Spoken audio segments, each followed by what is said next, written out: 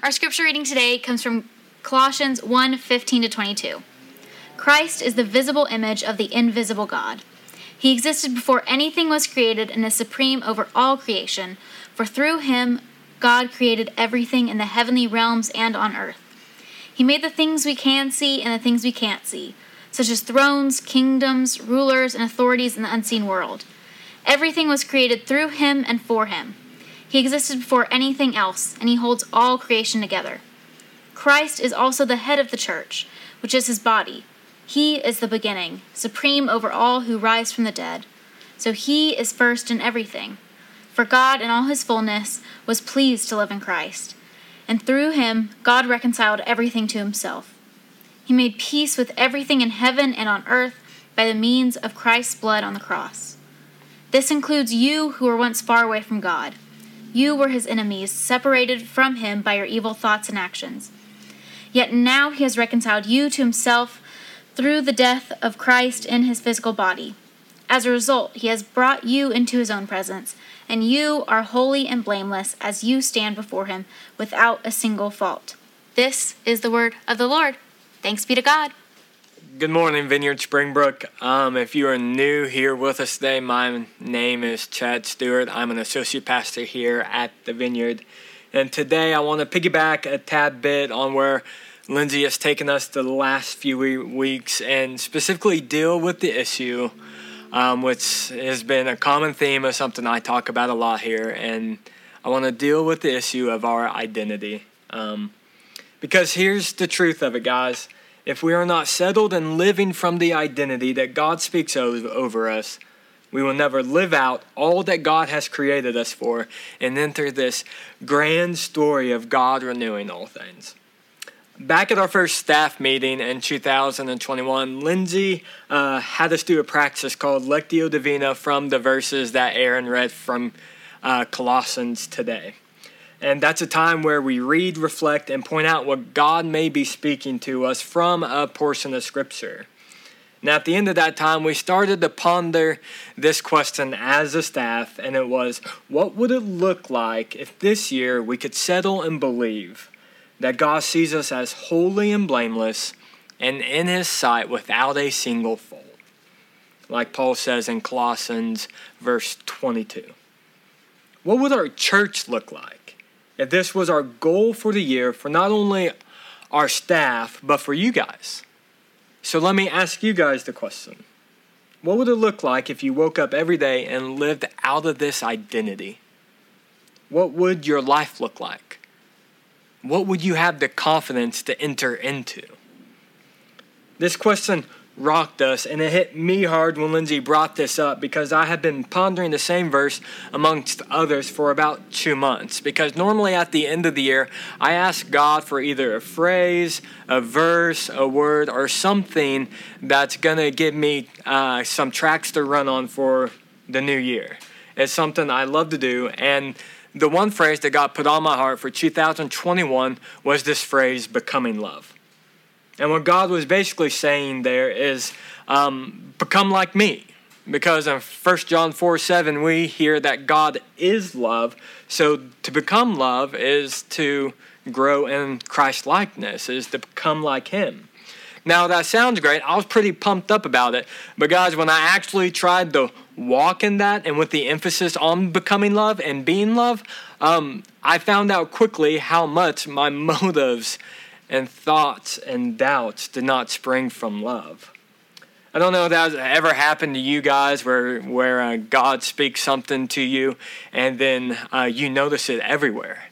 And I'm noticing these things in me to where I'm not living out of love. I'm living out of need and want, but not love.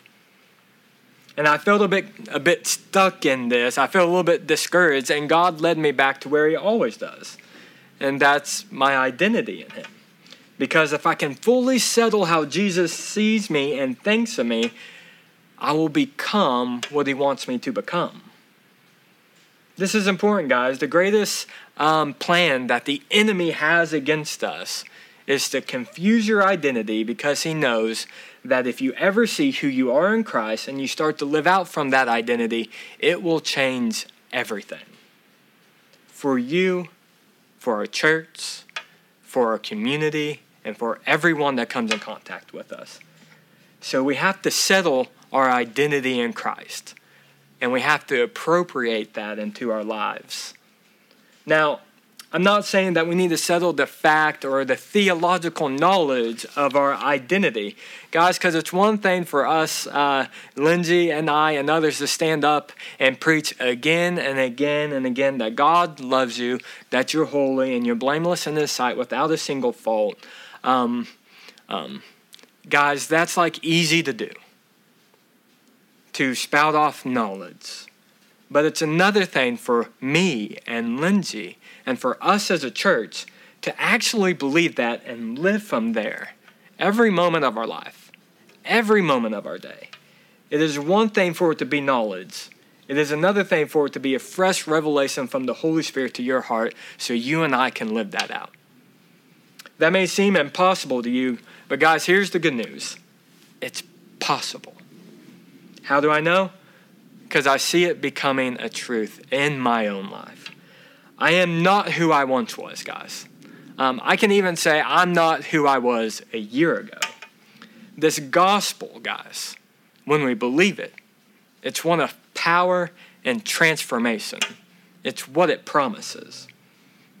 So let's jump back into Scripture real quick, and let's go to a different book that in which Paul is writing in Ephesians 1, and let's look at a few of these verses. So in Ephesians 1, verse 1, Paul starts out writing, Paul, an apostle of Christ Jesus, by God's will, to the faithful saints in Christ Jesus at Ephesus. Grace to you and peace from God our Father and the Lord Jesus Christ. Blessed is the God and Father of our Lord Jesus Christ, who has blessed us with every spiritual blessing in the heavens in Christ. For He chose us in Him before the foundation of the world, to be holy and blameless. Doesn't that sound familiar? To be holy and blameless in love before Him. He predestined us to be adopted as sons through Jesus Christ for Himself, according to the good pleasure of His will, to the praise of His glorious grace that He lavished on us in the Beloved One. First thing I want to point out is that Paul addresses himself as Paul, an apostle. And I find it interesting, if you know anything about Paul's past, that Paul did not feel the need to address himself as Paul, an apostle, but previously Saul, a persecutor and murderer of Christians. He didn't feel the need to even mention it. And that's because Paul had come to terms with who he was in Jesus and what the blood of Jesus and the cross meant for his life and his identity. That's not who Paul is now, but that's who he was. Secondly, what does Paul call the people at Ephesus? He calls them faithful saints. The people in Ephesus were people like you and I, who understand that God has invaded their lives, has saved them, but they're learning how to live that life in a culture that is hostile to what God has done in them and is doing through them. So they are looking around and seeing this gap between who God says they are and what everything around them is trying to identify them as. They are living in Christ, but they are also living in culture. They feel the power of the culture around them, and they feel vulnerable to it. So it's because of that Paul writes to them, and he writes to them about how you step into the grand story of God that Lindsay talked about the last 2 weeks, and live that out and do it in a way that brings renewal to the city and to the culture around them. And Paul realizes that they can only do that if they live from the identity and how God sees them. So he writes to them, identifying them as faithful saints. And I figure this may be in complete contrast to how they see themselves. And it's probably in contrast today, maybe how you and I think of ourselves. Now, I don't want you to post anything in the chat or like buttons on anything I say on this, but I want you to sit back and take this into your heart. And I have two identities for us. And I want you to tell me the one you feel most comfortable with. The first one that I have is faithful saint. It's faithful saint. The second one that I have is sinner saved by grace. It's sinner saved by grace. Now, you may think this is a trick question, but guys, I believe this down in my heart, that today, as a believer saved in Jesus Christ, if you're leaning towards a sinner saved by grace, I want to tell you that is not who you are. Now, that's what happened to you. You were lost, separated from God, an enemy of God. But his blood bought you and redeemed you. You were a sinner, but by his grace, guys, but by his grace, you have become a son or a daughter and a saint. You are holy and blameless without a single fault in God's eyes. If the thing that was most true about the people at Ephesus was that they were still sinners, I'm pretty sure Paul would have written to the faithful sinners in Christ Jesus at Ephesus.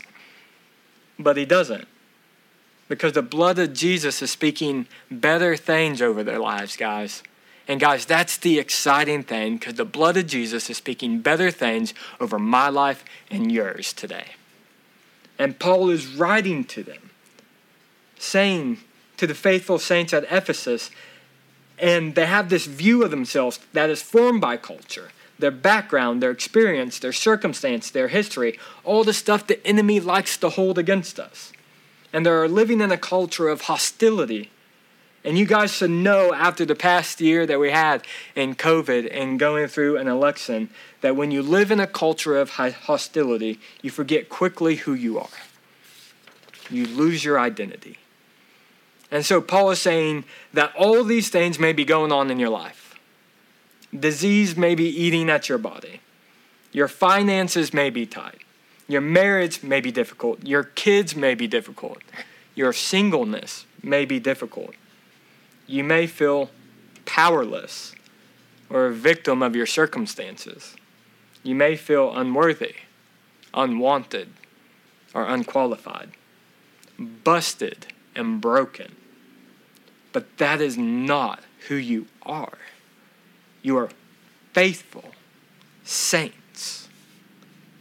Then he goes on to say this small little phrase after that, which is key. And he says, to the faithful saints in Christ Jesus. Here's the truth. In and of ourselves, are we faithful saints? No. The Bible doesn't paint a picture of us having the willpower and the ability to live up to all that the law of God demanded. We don't come to God for redemption based on our own ability to perform. We come to God based on Christ's performance and freely receive redemption that Christ paid for us, the identity he's given us.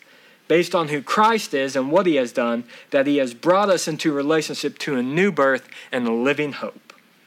All of us under condemnation, all of us slaves to sin, all of us under the law, but Christ came, humbled himself to the hostility of sin and society, then suffering on the cross for our sin, our shame, our guilt, our fears, all of our messed up ideas and ideologies, all of our identities that the world likes to give us. He took all of that in our place so we could come into full communion with him and be free. So you no longer have to live as a slave under bondage of your identity, of your sin. We are free. Do you hear that? Faithful saints in Christ Jesus at Springbrook. Guys, that's the good news, and it changes everything. Now, the world may remind you of who you once were. The church may even remind you and keep you at where you once were. You better expect the kingdom of darkness to remind you of who you once were and to make sure that your identity is found in your most recent sin. And to live as a slave to its identity. But Christ doesn't do that. This gospel is not about doing better. It's about becoming like Jesus. It's not your doing, it's your being. But when we make this gospel about our doing and rightness and not Christ's finished work and his righteousness, we are going to live from a false identity. And you are going to live sin conscious and be nothing more than the sin you just committed. You're going to analyze your life and start to take your own tests. Then you are going to grade your own test, and you'll probably come up short. You will probably fail. You will probably be hard on yourself. You will probably won't even show yourself much mercy and call it diligence or even humility. Or, something that we like to say. Then you will live a semi-condemned life and probably won't be able to enter full intimacy and communion with God because you won't see yourself the way he does. So you won't draw close to him and will avoid him because you have already weighed yourself by your own tests and you have been found wanting. You'll never live by grace or have intimacy with God if you are just trying to be accepted and trying not to sin. I'm going to be honest with you guys. I have rarely ever seen a sin-conscious person have a deep intimacy with Jesus. I always see them stuck in this cycle, going back and forth and taking their own tests and failing them. But guys, honestly, that was my testimony for the longest time. Always thinking I have to earn because that's the wisdom of this world and that's a way that seems right unto a man. But it's not the wisdom of God. But a God-conscious person is also aware of their sin and repentant of their sin, but they don't let their sin move, shake, or devalue their identity that Christ has given them. I've seen that person have a deep intimacy with Jesus. They wake up and don't try to be accepted. They just wake up and be accepted. Because they know they are washed and forgiven and accepted and loved, and they don't have to do a thing for it. That person doesn't even have time to focus on that sin that always trips them up because they are too busy having communion with God. Sin is not their focus. God is transforming them. And then one day they realize they are no longer a slave unto that sin and that false identity because Christ has transformed them and made them new because their focus is communion with God and Holy Spirit. And you may say, that sounds great, but that isn't my reality. So I want to end on a short story about how God has worked this into my life. And I want to give you a few key practices that God has grown me. And guys, these are recent practices he has brought into my life that has helped shape my identity and keep me firm in it.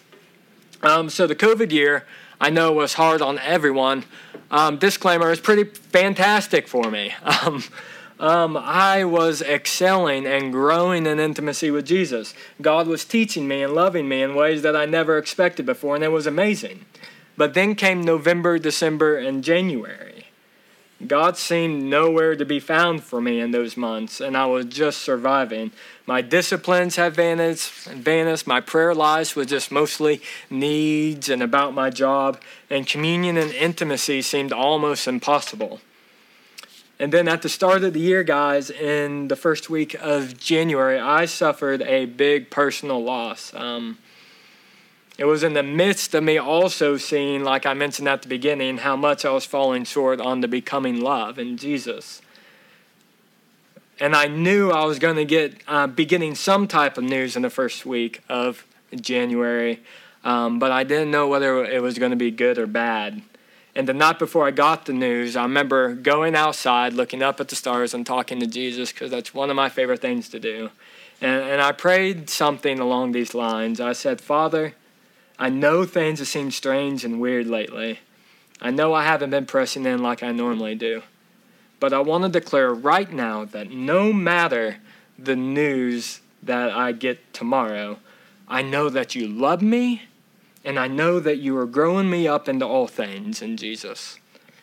If my prayers are not answered and I don't see your will come to earth like it is in heaven,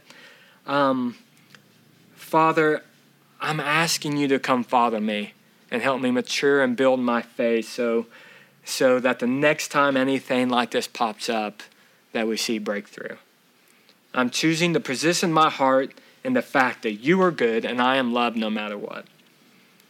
Then the next day happened, and I got the news, and I suffered loss. And at the exact same time, guys, as soon as the news came and I was told, the intimacy that had been gone for 3 months, I felt my friend Holy Spirit come up and just start ministering to my heart. He didn't say anything, but he was just giving me his presence, basically saying, I'm with you and everything's going to be all right. On the way home, I was honestly feeling great. I was feeling thankful, which is not a strong suit for me, guys. Thankfulness is not something I am great at in my life. And then this prayer rose up in me that was just thanking God for his goodness and love for me, and that I trust him. And I remember I started crying because in a moment of big personal loss, I felt joy.